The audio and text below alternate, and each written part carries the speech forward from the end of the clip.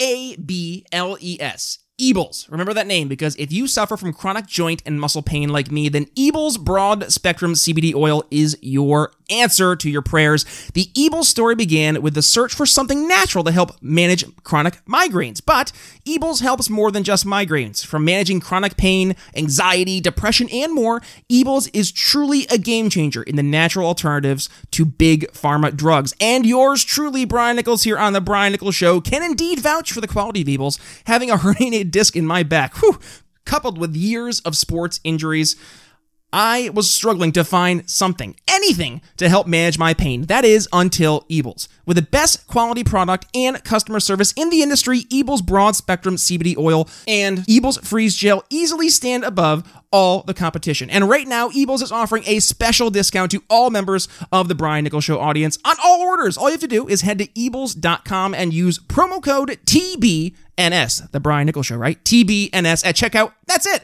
Discount applied. Again, the code is TBNS at checkout to start managing your pain today with the highest quality CBD on the market. One more time, that is code TBNS at checkout. And now, on to the show. Can I pause for a second and just note that we got Brian on here who's getting Congressman Massey on, and our typical lineup includes like homeless people that believe in Bigfoot. Welcome to the Brian Nichols Show, your source for common sense politics on the We Are Libertarians Network. The Brian Nichols Show is the fastest growing liberty podcast that brings together people from all means of political thought as we seek to have meaningful conversations about the issues you care about. At the Brian Nichols Show, our goal is to leave the audience educated, enlightened, and informed. And now your host, Brian Nichols.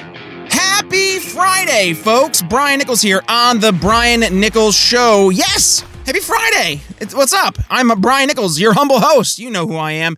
Well, I hope you know who I am. If you're a first-time listener, then welcome to the Brian Nichols Show. You're in store for, yes, a phenomenal episode here on the Brian Nichols Show, part of the We Are Libertarians Network, and I am your humble host, Brian Nichols. Today, we are joined for our flagship show by Associate Professor Kevin Vallier, discussing his brand new book, yes, Trust in a Polarized Age. Right now in 2020, as we head to 2021, my goodness, polarization is to the extremes, and Kevin joins the show to really dig into why we need to show some trust and exactly how to do that. So without further ado, on to the show. Kevin Vallier here on the Brian Nichols Show. Very, very glad to be on. Very glad to have you. Kevin, you wrote a book, Trust in a Polarized Age, which I think it's fair to say this is, in fact, a very polarized age. And right now, there's a lot of Americans who I think are scrambling for answers. And I think those answers first come with, how can I trust my fellow neighbor? How can I trust the Republican or the Democrat on the opposite side of the kitchen table during Thanksgiving or Christmas dinner? So with that, right now, your book, I think, is coming at a perfect time with all the emotions and the strife we're seeing coming up here with the election. And candidly, we're recording here on October 27th, so we haven't seen the fallout of what happened. But this is airing here after your book is released on November 10th. And we obviously are facing a very trying time right now. So your book, again, comes at a perfect time. So let's start off here. I love to kind of introduce my audience to my guests, by my guests being able to kind of tell their story. And I know in your intro email to me, you mentioned that you were one of the bleeding heart libertarians out there. And actually, I had Professor Steve Horwitz on the show. Very good. Yeah. Yes, and Steve actually, we're co-bloggers. Yes, so he hails from my neck of the woods up in northern New York when he was teaching at St. Louis University. It was great to meet another bleeding heart libertarian like Professor Horwitz. Yeah. So let's kind of start off. What was kind of your path to libertarianism through this like bleeding heart mentality, but also kind of what got you? I know. Trust me, these are always the fun conversations. But also, how did that help progress to where you are as an academic at Bowling Green University? I started getting interested in politics when I was 15 or 16. Starting around the late 90s with the impeachment thing. A lot of people had opinions on that in South Alabama, where I was, and the school, they imposed a school uniform policy post Columbine in my public school, and I started thinking about liberty then. Like, there were these guys that killed these kids, but why does that mean that we all have to wear khaki and white now? Was it actually going to do any good? Was there any evidence that it would do any good? Or are they just bossing us around in order to sort of make others feel safe, but not based on any evidence?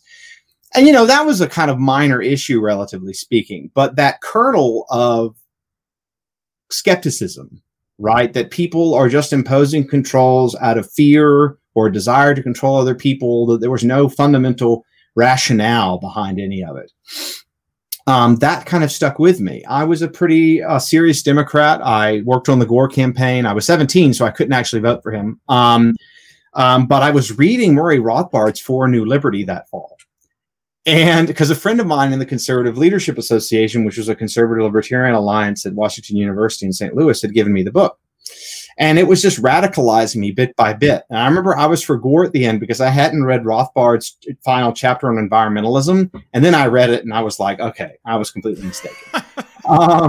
So then I and some friends of mine started the WashU Colors Libertarians.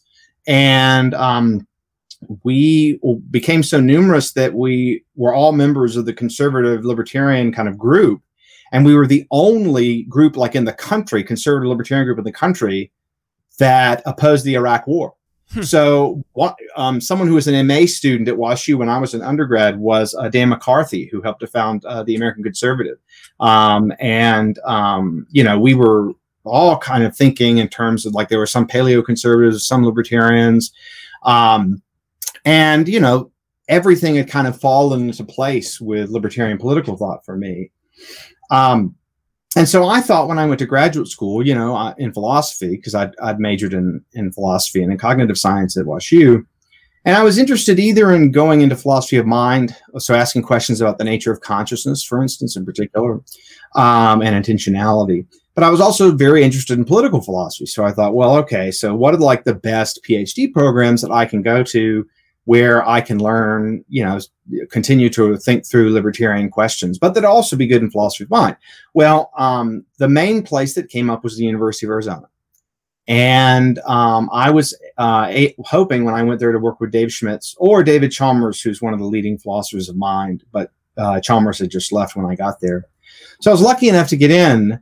And about a year after I got there, Jerry Gauss, who later became my dissertation advisor, joined the University of Arizona. And Jerry's a classical liberal, but you wouldn't call him a libertarian. But I think he's actually the greatest classical liberal thinker of the 21st century. He wrote this book 10 years ago called The Order of Public Reason, which I think is the best defense of classical liberalism just about ever. I'm starting to teach it at my grad seminar tomorrow. But one of Jerry's hostilities, one of his issues, was that with ideology.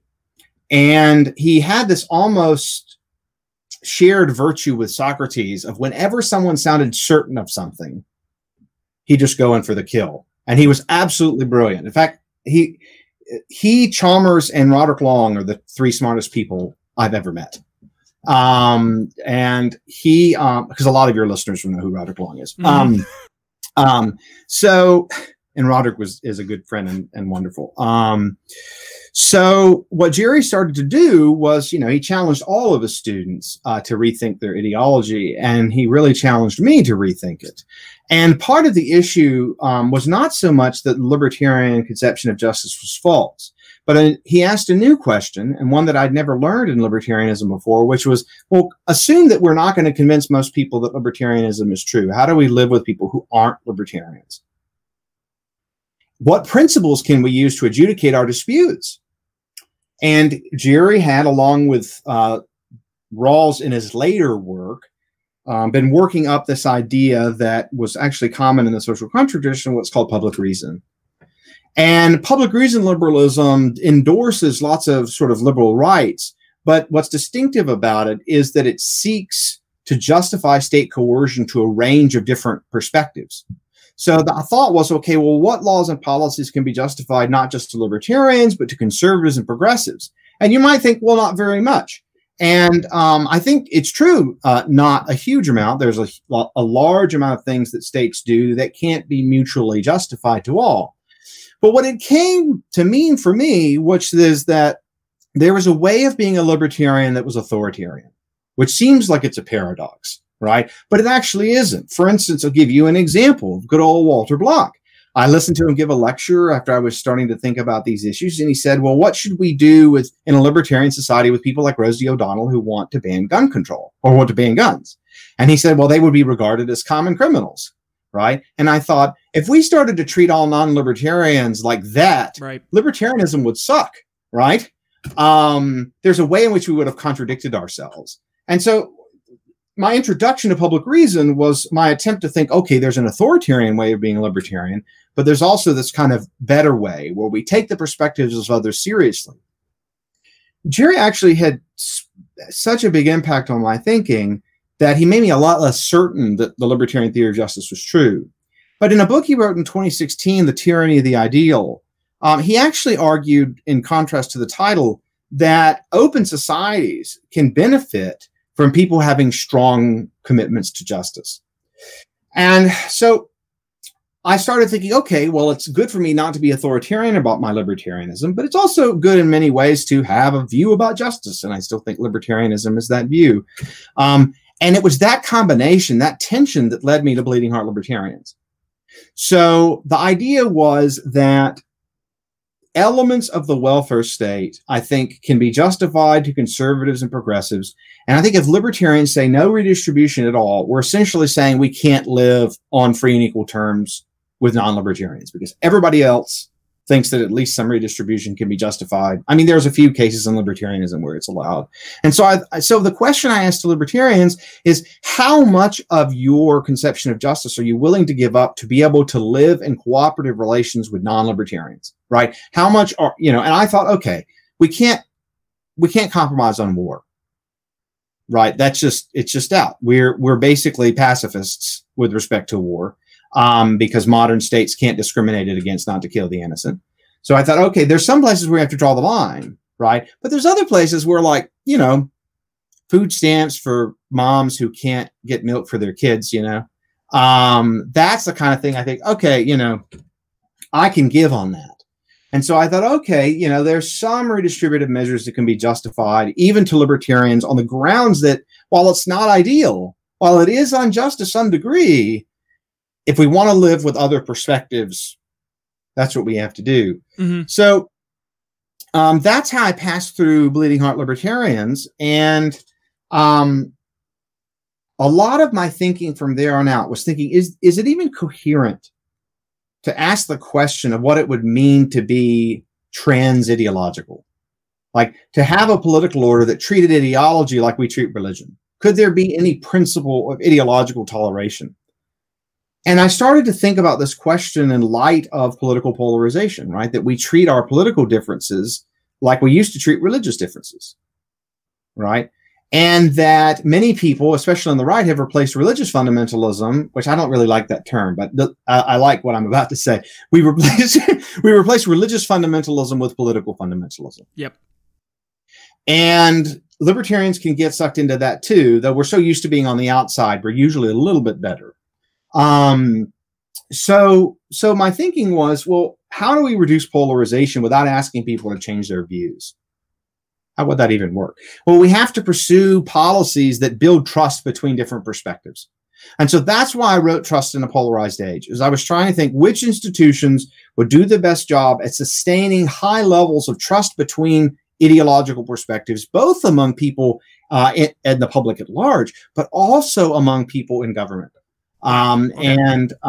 This led to a kind of take on libertarianism that I think maybe some libertarians need to hear, which is that a generic blanket attitude of distrust in government can actually leave us with worse and more powerful government.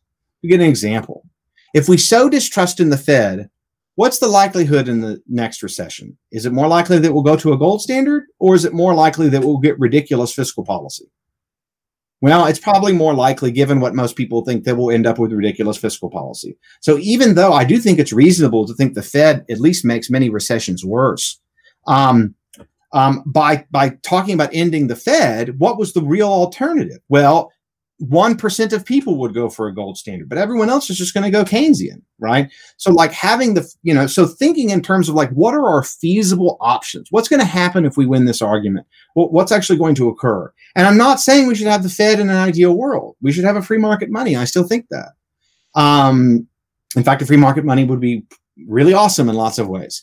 But again, given the question, we're not going to convince most people libertarianism is true. How do we live with them? That's what brought me to Bleeding Heart Libertarians, and that's also what brought me to read the book. But it doesn't mean that I think the libertarian theory of justice is false. It just means I have a different way of going about pushing for it, is what I would say to your listeners. Yeah, there's so much to unpack there, and I think, and it's awesome because this is usually my job to like give the guests so much to unpack in one question. But you ended up kind of in your explaining of this idea of trust, right? Now, my day job, I'm a sales professional. I lead a sales team in telecom, and one of the things I'm always talking about is obviously trying to build rapport over the phone, but also trying to build trust. And building trust is one of the most fundamental key aspects in sales, because if you are not able to establish some fundamental basis of trusting one another, then everything that you're doing is completely null and void, because the underlying, really the foundation, the basement of the entire relationship isn't built on anything positive and lasting. So as I'm thinking about that, one of the things I've been hearing more and more, and I think it's fair to say we've been seeing it more and more, is that as technology has advanced, it has helped incentivize kind of this Wild West libertarian world just by the sheer nature that it's new and it hasn't been regulated yet. And one of the best examples I heard most recently was actually the head of the We Are Libertarians channel, Chris Spangle. He was over on Kostaki Economopoulos, who's a very noted stand-up comedian.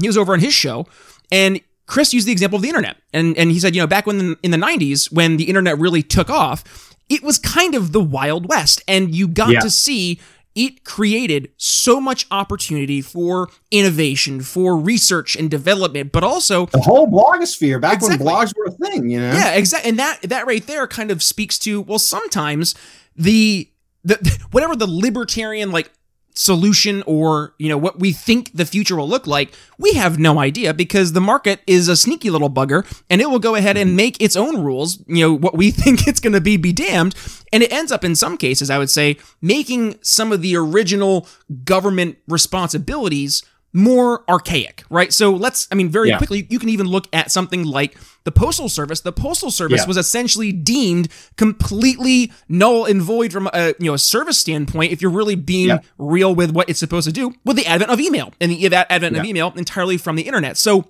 I hear that argument from some folks who are more in the, well, listen, as we are making this, progression away from government doing these services, if you will, to the market doing these services, I guess let me ask you this.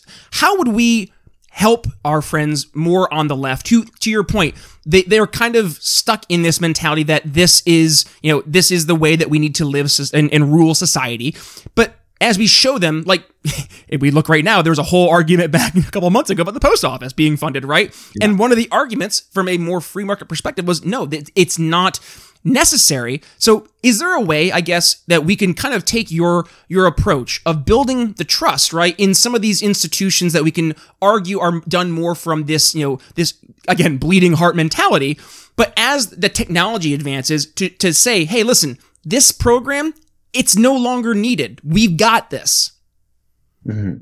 Yeah. So I have a discussion in chapter 5 of the book where I talk about, this is a philosopher's term, policy epistemology, which basically what are the standards that help us to convince each other that some policy is going to have some predicted effect.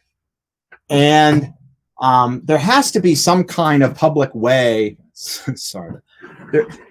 There has to be some kind of public way to convince people of different perspectives that policies have had certain effects.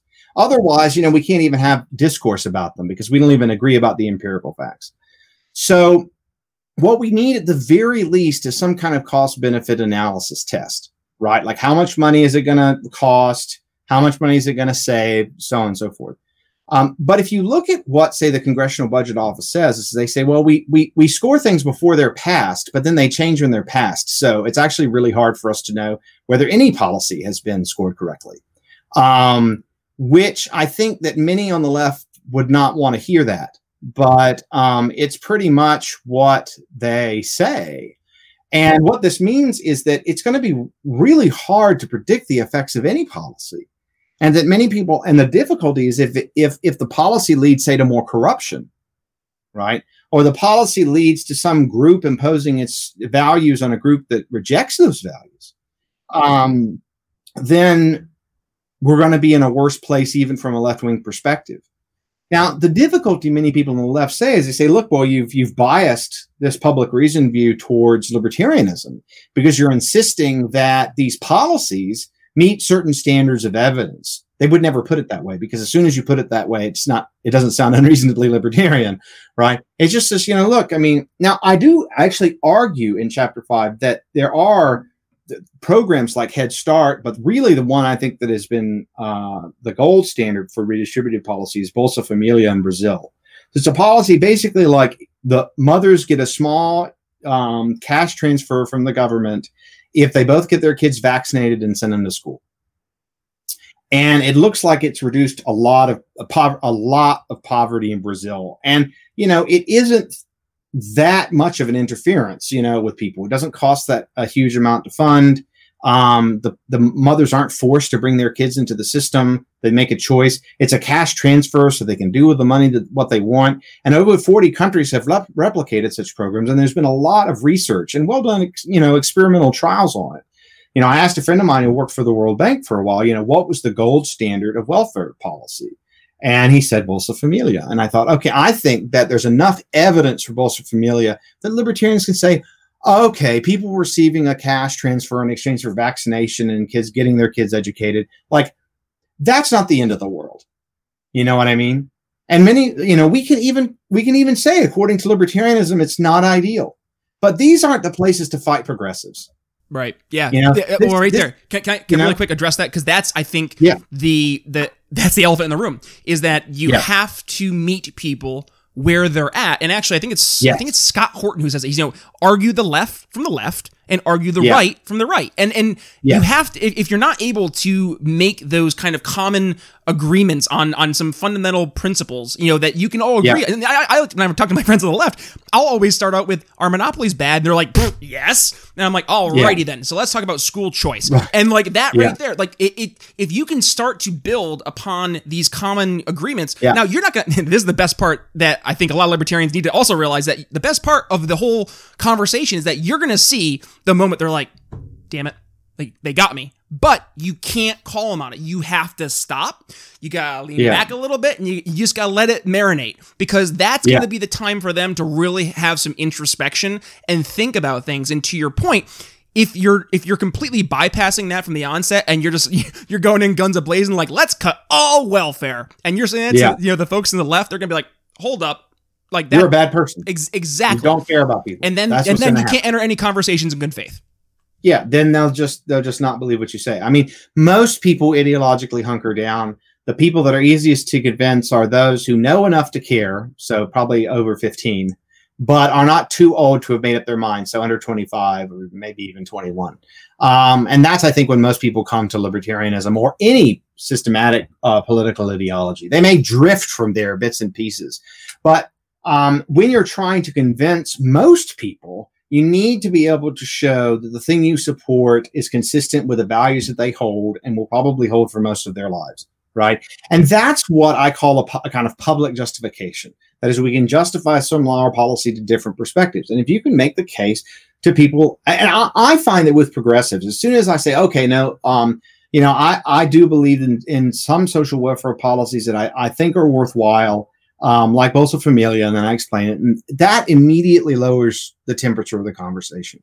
So you start off with the thing where maybe it's a concession, right? But then you say, but the difficulty I have with progressives, I could say, is that when everyone gets in office, it seems like they start a war. And I think we know from the Iraq war that that's not so great. Obama tears Libya apart. Clinton, tearing apart the Balkans. With Lyndon Johnson and Vietnam. Skipping Carter, but actually, from a libertarian perspective, Carter was half decent, right, relative to the others. But maybe they're all indecent. But in any event, so you say, look, this is a common value. We don't want to kill poor innocents in different countries. And then you can start to reason, and then they usually say something along the lines of, well, it's the better of the two options, right? And then you say, well, wouldn't it be great if we had third parties? And then they would say, and they say, look, I don't agree with libertarians about very much. I say, well, that's fine. But what about a voting system where you could rank people's votes so that you could vote for a third party as your second or your third choice, right? Some countries have ranked choice voting. Others have parliamentary voting where, the party that gets 30% of the vote gets 30% of the seats. Oh, yeah. Would you be up for that, even if it meant libertarians have 15% of the House rather than what do we have? A Mash and Massey. And Massey's not even a registered libertarian. Yeah, right. So the thought would be, you say, look, and there probably would be a larger Green Party as well, because a lot of people on the left would defect. So I think we'd have it, it would also, I think, be a populist party. So maybe we'd end up with 5, but only 2 of them would be major. But I find it pretty receptive to that. They say, look, I can respect your opinion enough to think that if you're willing to have more of us around, we're willing to have more of you around. But it takes a lot of work. And when libertarians just yell statist, it's not that different from progressives just yelling racist. Yeah. No, it's so it doesn't true. do any good. Yeah. It's important to have those conversations. Oh, look, heck, Ayn Rand pointed out, there's a similarity between racism and statism as forms of collectivism. And I think that, but we have to be careful about how we talk to people. And that's something libertarians have known for a long time. We've known that they have to be careful about talking to people. But I'm thinking of something a little deeper and more principled, which is not just that's the only way you're going to convince them that you're correct, but rather that given they're probably not going to change their minds, this is how you actually come to live with people that aren't libertarian. That's the point right there. We have to live with each other. At the end of the day, they're not going away. Right. And so one of my arguments, and I say this in Appendix B of the book that's actually free online, that most people, if you bring up the Amish, they're a little skeptical, but the Amish get a lot of exemptions from major policy, right? They get exemption from being required to go to public school, at least after 8th grade. They have exemption from Social Security. And so what I like to ask people is, and they think this is a weird question, but I don't think it's that weird, which is that why can't libertarians have a special status like the Amish do? Why can't libertarians have a reservation as the Native Americans are supposed to have, right? Not what they actually have. Why can't we have some opportunity to try our ideas and, y'all can see how we do, right? And a lot of it's actually seldom that people are just really opposed to that. I find if someone's really opposed to that, you scratch them a little bit more, and they're really pretty deeply authoritarian. If you say, look, we're not going to take over the country, just give us 5 square miles on a warm coast, and just leave us be, and let's see what we can figure out. And they can say, oh, that's going to turn into a hellhole immediately. We'll say, we'll take that on. We'll take that risk, right? But just let our people go, right? So. Yeah, this is another thing that I kind of think about libertarians. I think it would be more useful if we thought of each other as a people. That it would help us to develop sort of social bonds, and we could actually start to motivate more people to cooperate, to actually bring about more libertarian policies. We're a people with unusual values, but we have a deep commitment to getting along that's special and that we don't always live up to, of course. And libertarianism is not a religion, but it is a kind of ideology, not in the bad sense. There is a lot of bonding and common friendship within that group. And so what I say is, look, I'm not trying to make you live under a libertarian system.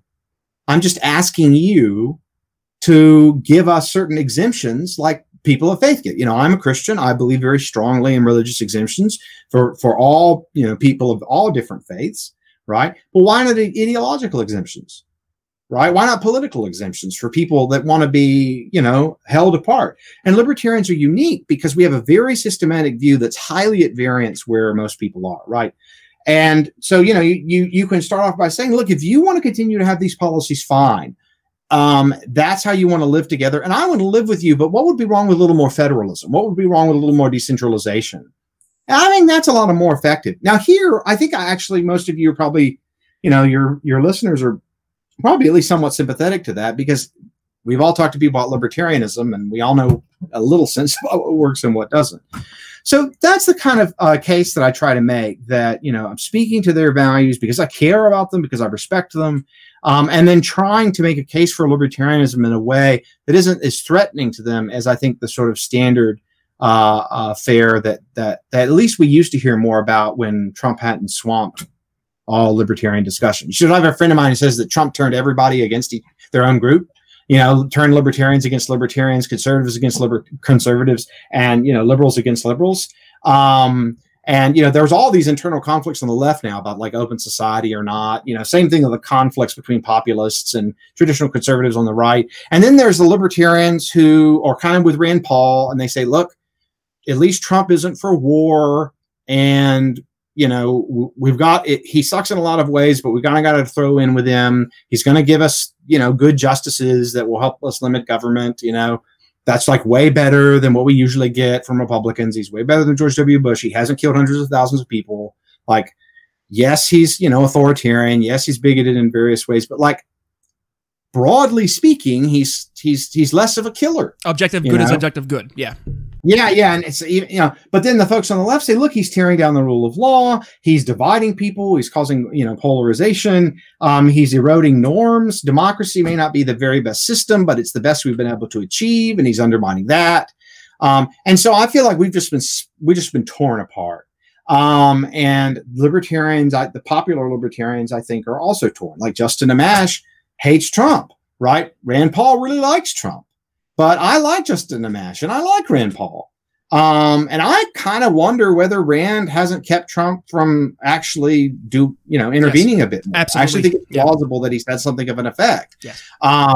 Whereas, but I think Justin Amash, I mean, if he was actually going to run, I was going to beat down doors for him. I mean, because he's, like me, a pro-life libertarian. And I also have a number of other ridiculous things in common with him. Not that matters, but libertarians have taken different postures, right? And that's, I think, made us focus on more on what divides us and what unites us. That was the great thing about Ron Paul in 2008 and 2012, at least before the newsletter thing became an issue, was that it was bringing us all together. And we did think that maybe the Republican Party would be a good vehicle for our ideas. And you know what? I mean, I'll say this. I actually think that some of Trump's hostility to war isn't native to him. I think he picked a lot of it up. Remember, he ran against Pat Buchanan for the Reform Party presidential ticket in 2000. I think he ended up taking on a lot of Buchanan's views. So I don't think he got it from libertarianism. But there was this kind of milieu that was not always great and sometimes bad, quite bad, but of a discussion among conservatives and libertarians, paleoconservatives and libertarians, about being anti-war. And sometimes I wonder if through some kind of chain of influence, how, we have this president who's done, some pretty bad things abroad, but nothing like Obama, nothing like W, certainly, right? Nothing like Clinton. I mean, so, maybe we do have some kind of effect, but then, we get these immigration restrictions. And I know some libertarians, a few are on board with that. I just think that's a mistake. I also know most libertarians are pro-choice, so maybe they think I'm mistaken for being pro-life. But the broader point is just that right now libertarians are so divided that it's hard for us to accomplish anything with two shining exceptions. We're winning on marijuana and we're winning on school choice. So, and school choice, I'm convinced, is going to matter more than all of it, right? Because absolutely, kids are going to grow up with lots of different ideas. They're not going to be as homogenized. Also, have read some stuff on there's some evidence now that a lot of secularization occurs because of public schooling, because it takes you away from encountering diverse and different and religious values that you might have, because you're just stuck in a public school all day, right? Like you're just focused on whatever the other kids are and whatever the teacher forces you to do. And I also think, and I know many libertarians disagree with me on this, but the new atheism has faded a lot. And, Ayn Rand was a new atheist before it was cool. Is that actually because religious people have other loyalties, they're not always, they're not always collectivist and trying to control people, right? I mean, in our personal life, Ayn Rand was a lot more controlling than almost every religious person I know. And I think that, libertarians know, and many don't like this, but that this was something that Rothbard understood. He just didn't take it always or usually in the right direction. There had to be an alliance with people of faith. And if the country becomes more religious, stops its decline, I think fewer people will be reaching out to, ideological Trumpism, but also this sort of ideological social justice attitude. So I think, school choice is going to open up a lot of doors for us. No, I agree. Corey DeAngelis over at the Reason Foundation has been doing amazing work. And I mean, like, Trump's retweeting him. That's a big deal. Like, that cannot be understated, that the president of the United States is retweeting a libertarian think tank's entire pro-school choice public policy approach. Like, okay, I see why folks like Austin Peterson are voting for Trump. I understand the appeal because there definitely are some pro-libertarian sentiments. I mean, goodness, the criminal justice reform bill that Trump passed for the first time, I mean, that's a big deal. And like, that's an objective thing that not only libertarians, but like, I think by and large, just people across the nation can say, like, that's a good thing. Like, and that there's a reason that Biden's walking away from the 94 crime bill, because it's been objectively looked at as a negative. And like, that's okay. We need to embrace that. That's the reality, and we can agree with people on the left. And I don't understand this. Again, it goes to this kind of collective appeal. It seems like we have to be the left versus the right, and I'm guilty of it myself. I've gone out and said, the left, and I usually use it for talking about people who don't have a conversation more so than just like the generic left. But like, there are some folks on the hardcore left who they will not have conversations, and they do label everybody that's right of Marx as racist, and it's hard to have conversations with folks like that. But to the contrary, you have your super racist Nazi, I'm gonna say Proud Boy because I want to lump them in because I know that they're not the same, but like, you'll have these far right ideological groups that they'll do the exact same thing that Antifa does, right? They'll get into their little collective hive, and that groupthink, it's very toxic, it's very dangerous. It's also groupthink is bad among libertarians. It's bad for everybody. For sure. No, it's terrible, and like, that's one thing I think we as libertarians also need to do is lead by example. Get out of our online think tanks of group chats and stuff, and we got to be more than argument bots. Yes, get to talk to real people, and also get offline. Get like, I have a really good friend, and like, bless his soul, he lives at home with his parents. Like, he plays video games all day long, and like, his entire worldview is through the confines of his computer screen, and like, he thinks the world is a terrible place. And I'm like, my man, of course, when you surround yourself online with people who think the exact same way as you, and you only look for things that reaffirm that worldview, that you're going to have a negative view. And then the best part, the worst part is that they don't have a job. They don't go out and see the real world. And like, it's very damaging to your psychological self, because if you're, and this goes even more to like, we want, this would open up another can of worms, but like the damaging impacts of the lockdowns, I would say, from a top-down perspective, like putting people in these bubbles where your entire interaction with the outside world is through screens. I just don't think it's healthy. And I don't think it's necessarily real. I don't think like it will have some negative, it will have some costs, big ones, but I'm in a place on all of this of deep agnosticism. My advisor, Jerry Gasser, I mentioned, I'm talking about him so much because he died 2 months ago. And he was finishing up a book that's going to come out called The Open Society and Its Complexities. And one of the things that he stresses, and this is a theme in Hayek's later work, is just that economic systems and political systems are complex and not just complicated, meaning that they have lots of different moving parts that have causal feedback loops with one another. And so that makes it very, very hard to predict outcomes. And this is something Jerry was talking about with COVID, in some of his public talks, was that our inability to predict outcomes with the models has been really embarrassingly bad. So early on, I was like, okay, 14 days to stop the spread or whatever. But like, even now, like the libertarians that are so anti-lockdown, I feel like it's like the same thing. It's like everyone feels more certain about what to do than I do. Like I feel like I feel like people want me to have, like, people I know are like, oh, you're a political philosopher, what do you think? And I'm like, look, I don't know what the best policy is right now. I just don't know. I keep hoping they'll come up with a vaccine. I'm going to get it early. I know that. I want to contribute to the public good with a voluntary action, and that's a very good way to do it. But all the anti-lockdown libertarians, but also I do think there's, early on, a lot of the libertarians that were pro-lockdown were louder, you know what I mean? But now it's the anti-lockdown libertarians.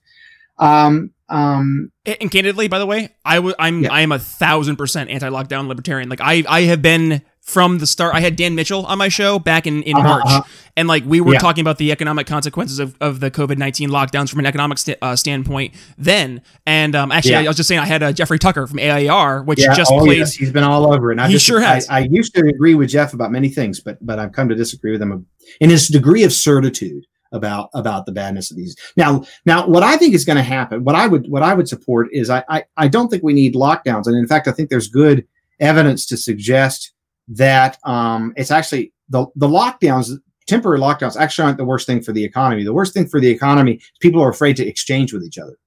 That's been the biggest hit.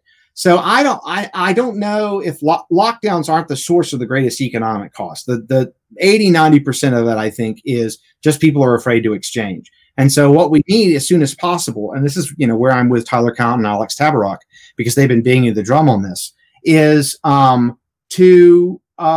if another country comes up with a vaccine and they're a decent country with good health professionals like the UK, why should we wait for our own FDA? If the UK FDA says it's good enough, well, theirs is called something different, then why shouldn't we have the freedom to try it? So Alex has been on the, reimportation of drugs. Like, why can't we reimport drugs from Canada and England and Sweden and stuff? Do you think that they just make stupid decisions?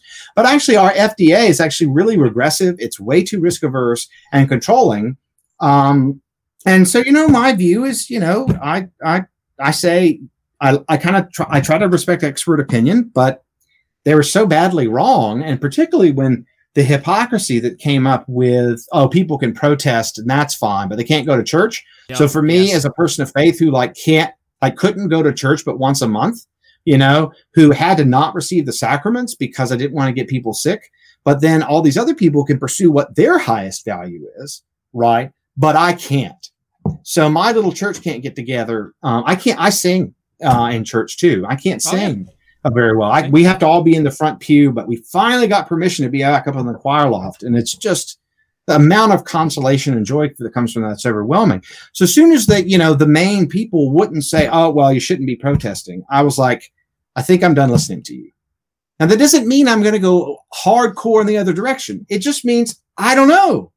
And I really wish that the leading medical professionals had the courage to say that the protests were a risk and that people should reconsider, but they lacked it, and that made me trust them less because they had less courage. You said it. Trust. Yeah. And that's full circle. Trust in a polarized age. I mean, my goodness, how about that for a nice bow on top of the episode? Because that's exactly what it comes down to. Trust is missing, right. And we need to reestablish some form of trust in politics, especially, in this polarized age. The book is available November 10th, and between now and then, Kevin Vallier, where can folks go ahead and follow you to stay up to date with all that's happening in your world? And when folks want to go ahead and buy the book, where can they go ahead and find it?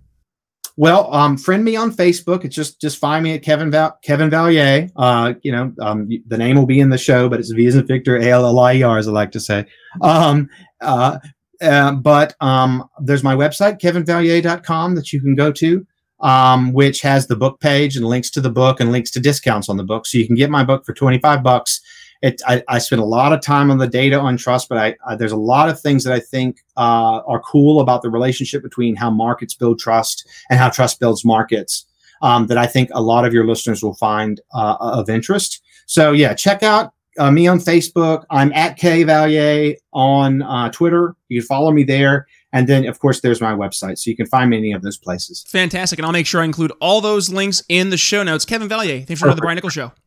Yeah, thank you. A quick read from our new sponsor, and that is the Expat Money Show. Now, if you are a longtime listener or even a relatively new listener here on the Brian Nichols Show, then you remember our good friend Mikkel Thorup from the Expat Money Show.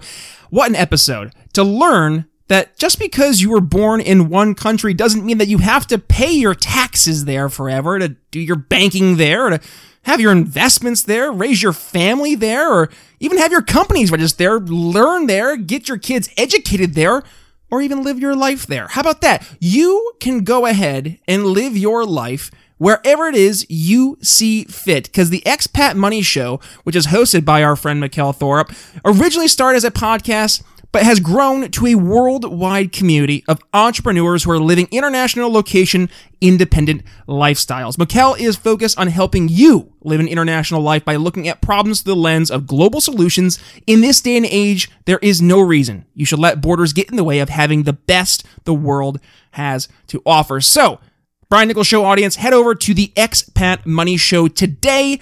Give Mikkel a subscribe, a fantastic show, and tell him that Brian Nichols sent you.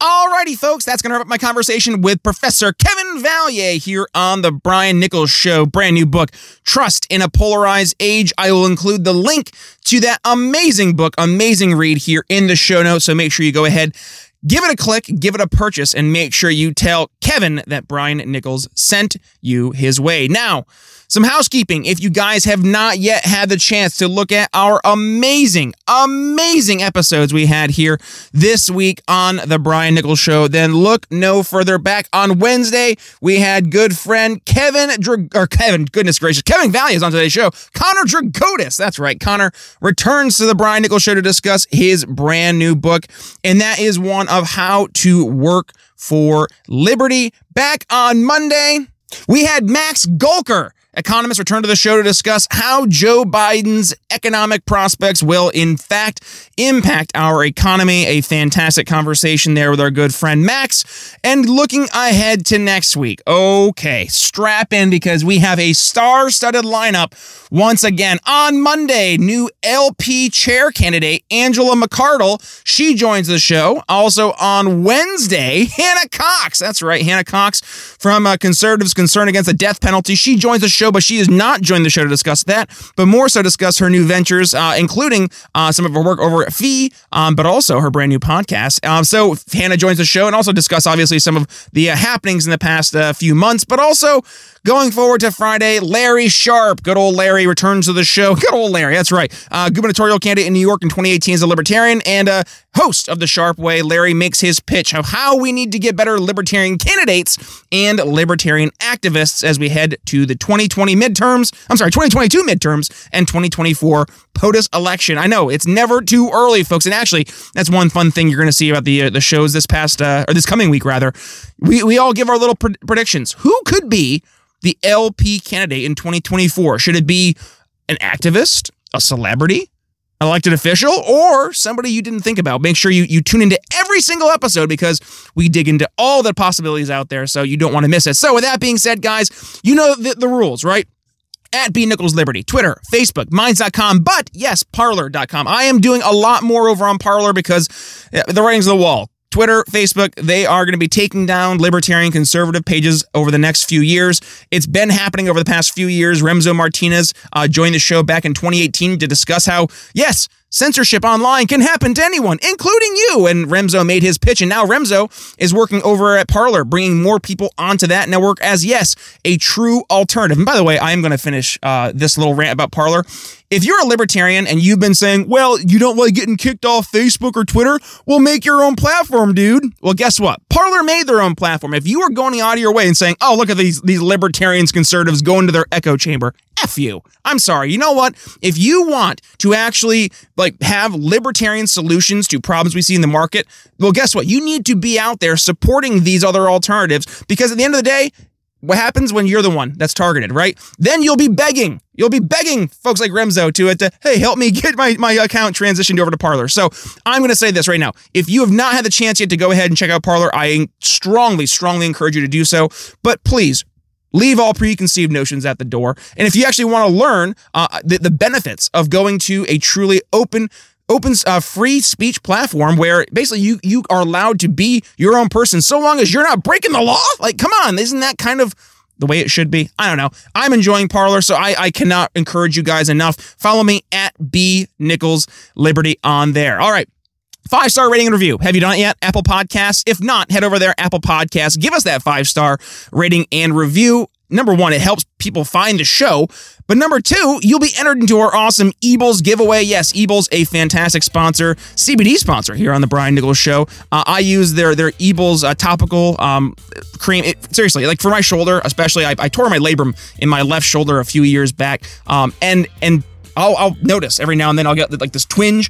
Toss some of that Ebles on. Oh my gosh, it's like it didn't even happen. Well, isn't that a commercial? Like it didn't even happen. I don't know. It's something like that. Serve Pro? It's someone. I don't know. It's Friday. So guys, as we head into the weekend, you know the rules. Make sure you do that enter into the Apple podcast giveaway for Ebles. That 5-star rating and review. That's all I really have for you guys. We had a lot of great fun here this past week in the Brian Nichols Show. A lot more fun to be had as we go into next week. So with that being said, it's Brian Nichols signing off here on the Brian Nichols Show for Professor Kevin Vallier. We'll see you next week. Thanks for listening to The Brian Nichols Show. Find more episodes at briannicholsshow.com.